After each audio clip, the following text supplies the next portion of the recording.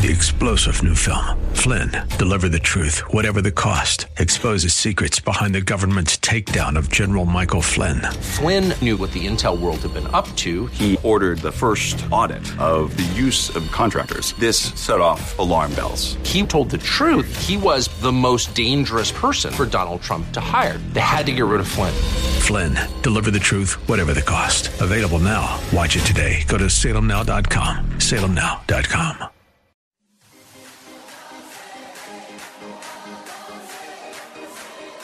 Welcome to Let Us Reason, a Christian-Muslim dialogue with host Al Fadi. Let Us Reason is a unique show utilizing theology, apologetics, and evangelism to reach Muslims for Christ by comparing and contrasting Christian and Muslim doctrines. And now, your host, Al Fadi.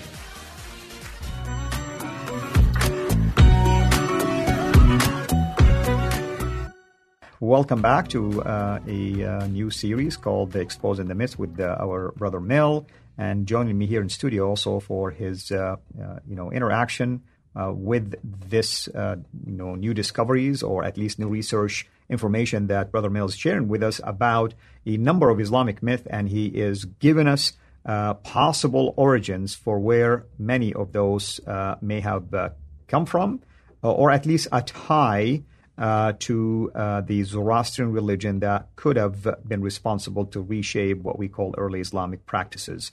Today we're going to talk about a mythical story known as Al-Isra wal-Mi'raj, where a mention of a mythical animal known as Al-Buraq, who took Muhammad from Mecca to Jerusalem, or to the far mosque, Al-Aqsa Mosque, where he prayed, and then this mythical also animal took him all the way to heaven, al-Mi'raj, basically. So we are going to ask Brother Mel now to give us an idea about the origin of this myth and the name.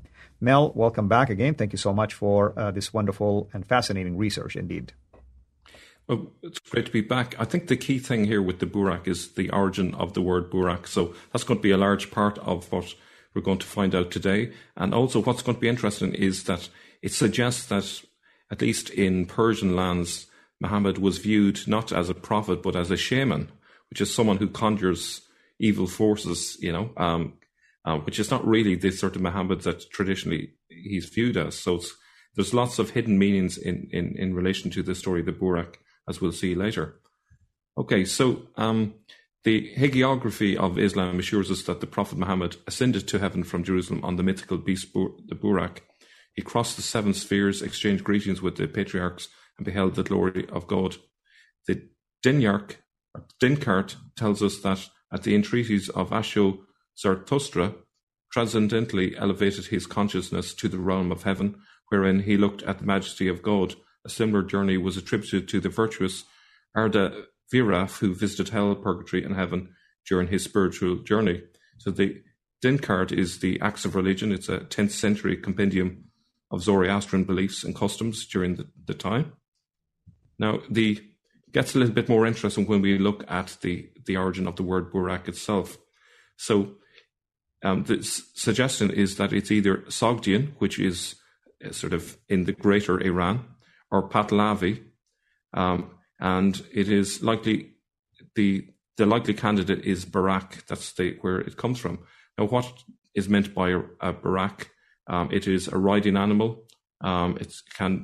Variations of it can refer to a rider as well. Okay, and also has the meaning of horse and mount and so forth. Okay, so in addition to that, we have the following. The most likely origin for a Turkic word of cultural significance is in Iranian.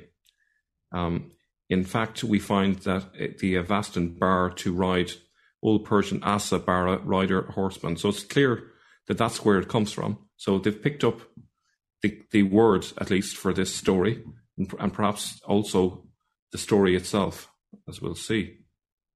So the Buraq may represent the devil Ahriman. This is another demonic link, believe it or not. So it should first be noted that Buraq is Middle Persian, signifies no ordinary horse. Rather, it is the sobriquet for a fantastic mount, either the devil Ahriman, whom one of the mythical Persian kings, Morap, pursued and rode upon as his charger for 30 years.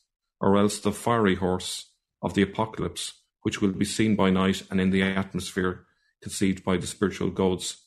So this is quite strange, really, for the Islamic religion to have Muhammad traveling to heaven on essentially what could be a demon called Ahriman. So it seems like they've taken the word from the Persian and Zoroastrian culture, and with that, the concept of, essentially a flying horse. Okay. Now, it also has connections in the Turkic culture to shamans. So in later centuries, it took on meanings like hairy dog and so on, because of its link with, and also first man, which is a shamanic animal. So it's kind of a strange one. Now, what about this demon Ahriman? His main goal, according to Zoroastrian mythology, is to fill the world with as much evil as he can, so it will destroy itself. So this is what Islam proposes as the Buraq that Muhammad is on. So while it could be argued that Muhammad riding on the demon Ahriman suggests subduing this demon, it is still a very strange association.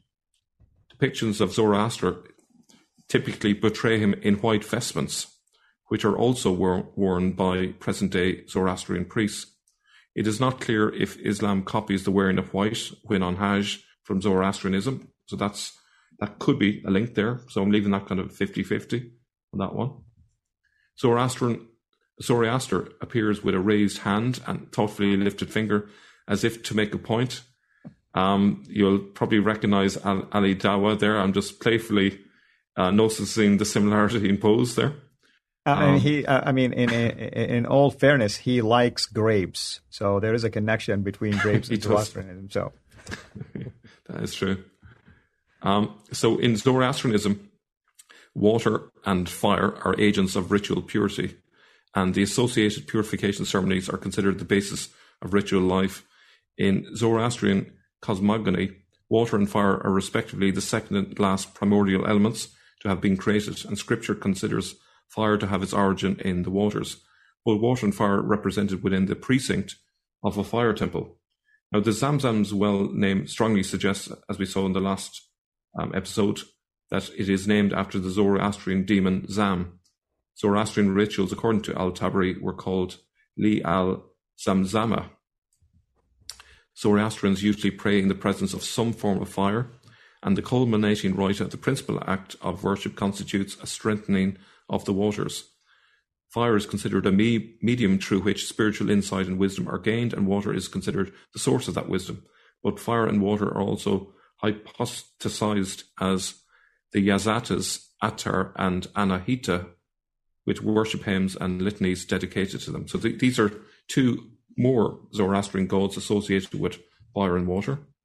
Now, it's interesting that the Chinese source refers to the Abbasids as Heyi Dashi, which literally means black Tayaye. So it's still a question mark as to why they were called the black Tayaye. The obvious explanation would be they're wearing black. Does the color black have any significance? Let's come back to that in a second, but here are these two gods, Attar and Anahita, which are, from a Christian point of view, are essentially demons. So the fire god Adur or Attar is on a coin of the Turk Shahi king Tegan Shah 728 CE. The ultimate etymology of Attar, previously unknown, is now believed to be from the Indo-European word fire, word for fire. This would make it related to Latin attar, which means black. And it's interesting that the Abbasids are referred to the black Dashi. Could that be a link with Attar? However, it's unclear, but the Persian house of Karen dressed in green to symbolize the Mithraic god Mir. So maybe there is something in terms of the significance of the black that the Abbasids wore. Now, in terms of Anahita, it's the name of an Iranian water goddess, i.e. demon, whose symbol is the lotus flower. If you look at the center of it, it reminds me very much of the black stone in the Kaaba. It was prior to the 4th century BC, conflated with Istar and with Venus or Aphrodite, also referred to as Ard Weiser, the Lady of the Waters, in Zoroastrian text post 651. So it's also called Ishtar, which is found in Iraq. Now, it's interesting here, this is a coin from the Umayyad Caliphate under Yazid I, 680 to 683. You'll notice to the right, the fire altar with attendants and the crescent and star flanking the flames. Why were the Umayyad leaders so comfortable with having images of a polytheist religion on official coins? I don't know if either of you want to come in on this one. Yeah, Jay, that's your department. This is fascinating as you're bringing up not only the political symbol of of the star and the crescent, which can be traced all the way back to the 2nd century BC. Khosrau I actually has that symbol on his coins. This is what later the Ottomans then take as the symbol for Islam itself.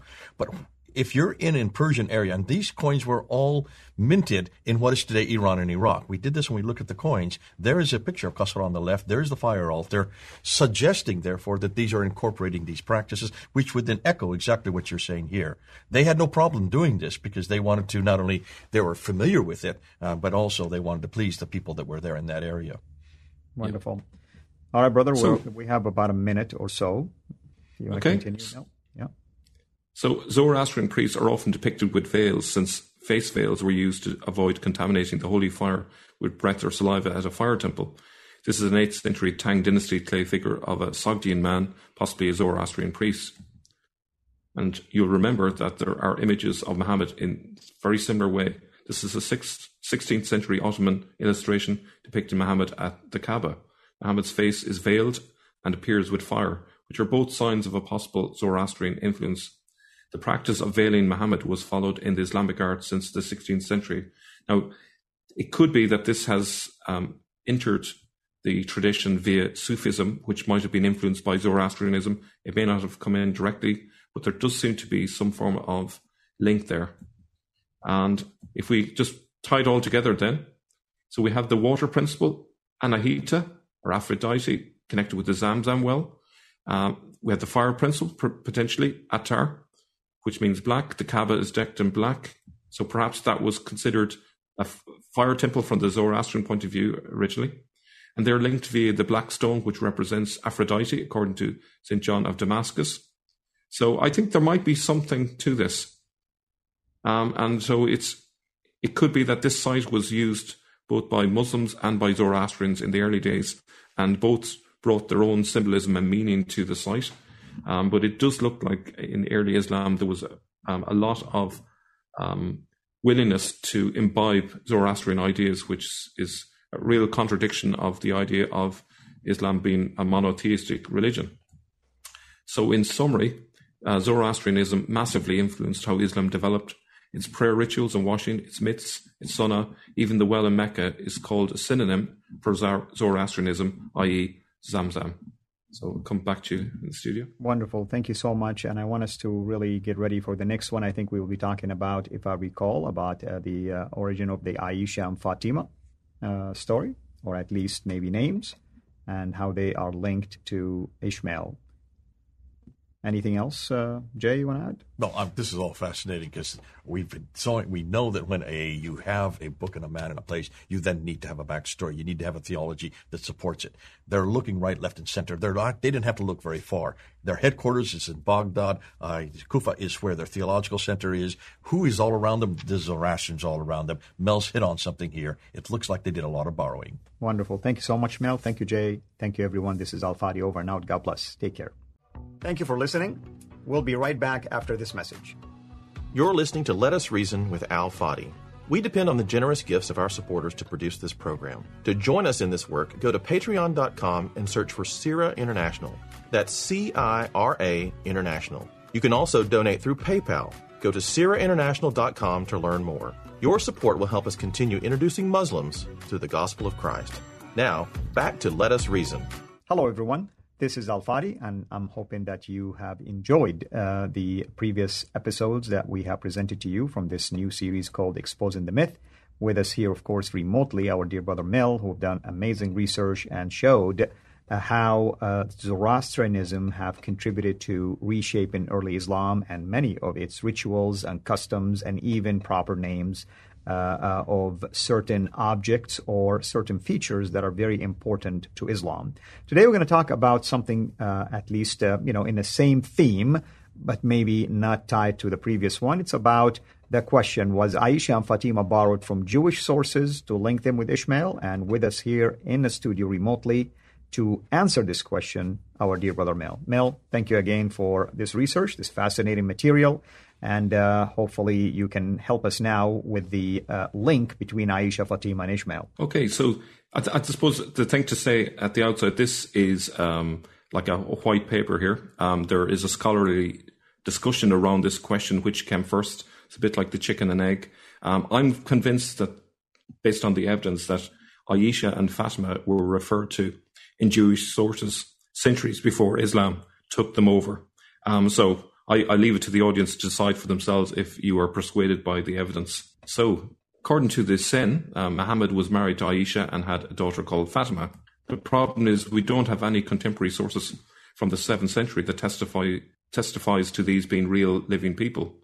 An awful lot of the hadiths depend on Aisha being a real person. There's a huge number of hadiths attributed to her.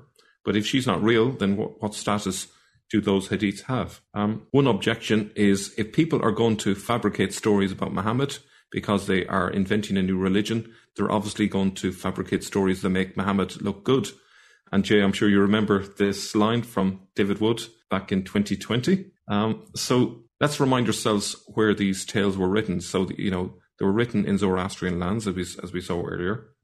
However, as we already saw from the Chinese source Du Huan, who lived in Persian lands in the 750s, that the Zimzim, or Zoroastrians, practice incest, and in this respect are the worst of all the barbarians. So if this is true, then it wouldn't be beyond imagination for a culture that thinks that this is acceptable to write also other really weird tales about Aisha and so forth. It fits entirely in with the Zoroastrian outlook.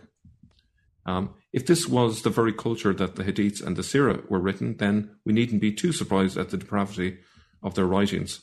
The principle of embarrassment doesn't apply here, but rather the principle of self-justification, making up stories to justify contemporary amoral behaviour. That's what I would argue in relation to these. So where did the names Aisha and Fatima come from? If people are going to fabricate stories about Muhammad because they are inventing a new religion, they're obviously going to fabricate stories that make Muhammad look good.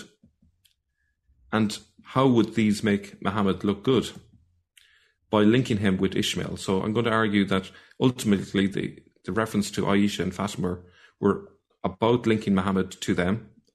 Linking Muhammad not just to them, but ultimately to Ishmael.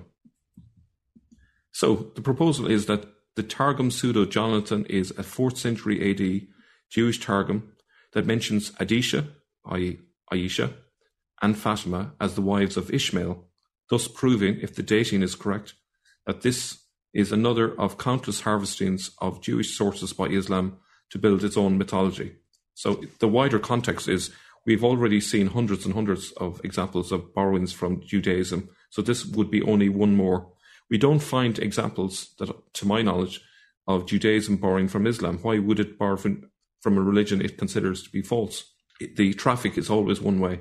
Now, the relevant passage found in the Targum can be broken down into its Hebrew text and pseudo-Jonathan components as follows.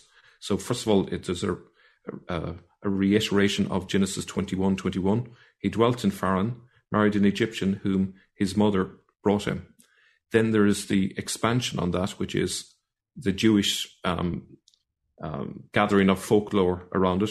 He first married Adisha, put her away, then married Fatima, whom, and then it's ... However, from the 4th century to the 9th century, variants of the name Adisha circulated, hence why in the 9th century, Jewish midrash known as Pirkei de Rabbi Eliezer, we find the name Aisha in place of Adisha. It is clear that there was a progression from Adisha to Aisha. This name was then picked up and used in relation to the wife of Muhammad, who was viewed as the embodiment of Ishmael. So here is the text from Pirkei de Rabbi Eliezer. Ishmael sent for a wife from among the daughters of Moab, and Aisha was her name. So this is referring to Ishmael, who, lived in Old Testament times. We're not talking about the 7th century here. So in terms of this, arguments for Targum Pseudo-Johnson's antiquity include the presence of Jewish literary Aramaic, which necessitates use from the 1st to the 2nd century sources, to which a 4th century Jewish writers would have greater access to. So what this means is that there's a type of Aramaic which is archaic, which comes from the 1st and 2nd century. It's in that writing, which would suggest that it's very old. Okay, the argument that the presence of JLA can only be found in Onkelos, which is written in 600 AD, has already been debunked since the finding of the 1st century document, as it's called there, written in JLA. Flesher proposes that Pseudo-Johnson derives from a 1st century text in written JLA rather than the late Babylonians. In other words, the central argument against it being 4th century has been demolished by the fact that there are other texts out there that come from before 600 AD that they could have sourced. Flesher's thesis maintains that priests wrote Proto-Onkelos in Jerusalem.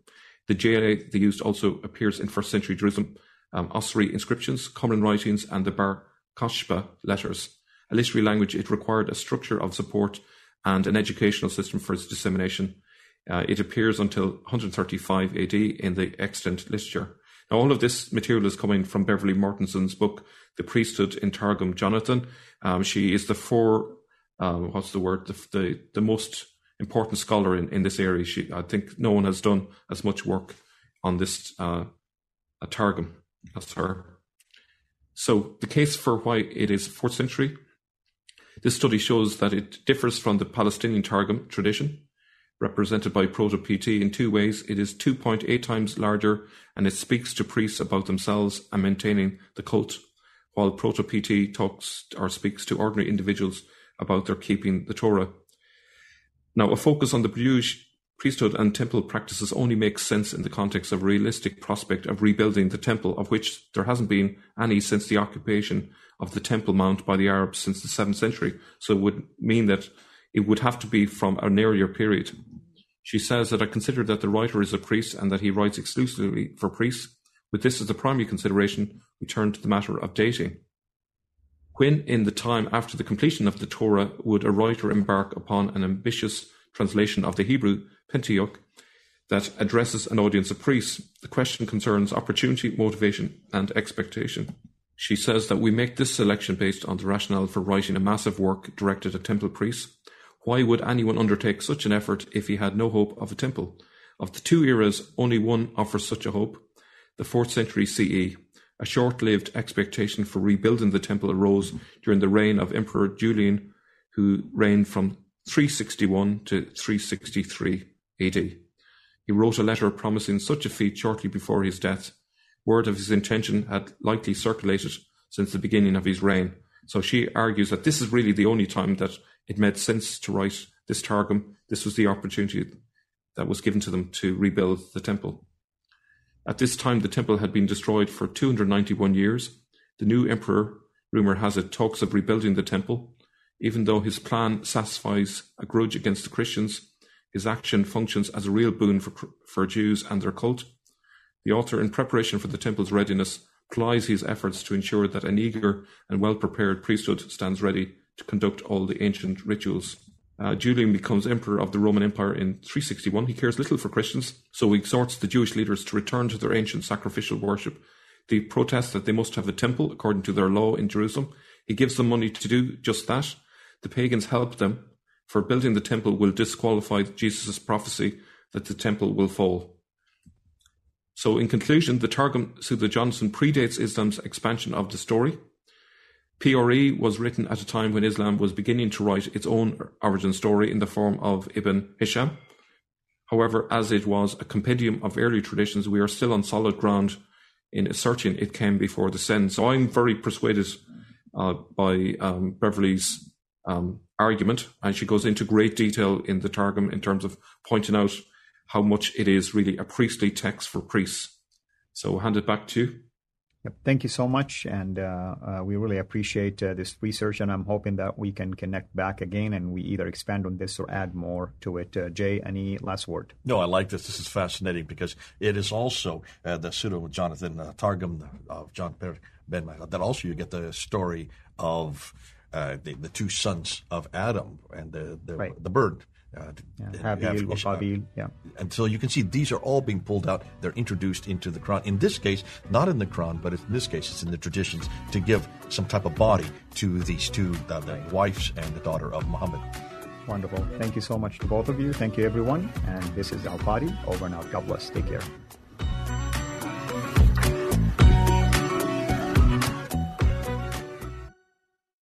Three-star General Michael J. Flynn, head of the Pentagon Intelligence Agency, knew all the government's dirty secrets. He was one of the most respected generals in the military. Flynn knew what the intel world had been up to. He understood its funding. He ordered the first audit of the use of contractors. This set off alarm bells. The explosive new documentary, Flynn, Deliver the Truth, Whatever the Cost, uncovers the facts behind this scandal. Flynn told the truth. He was the most dangerous person for Donald Trump to hire. I find out the worst enemy that I'm going to face in my life is right here in America. They took my assessment and they wanted me to change it. And I was like, I'm not changing it. They had to get rid of Flynn. With in-depth interviews, archival footage, and never-before-seen personal records of the man behind the headlines. I just felt like I was drowning. Flynn, Deliver the Truth, Whatever the Cost. Available now. Watch it today. Go to salemnow.com. salemnow.com.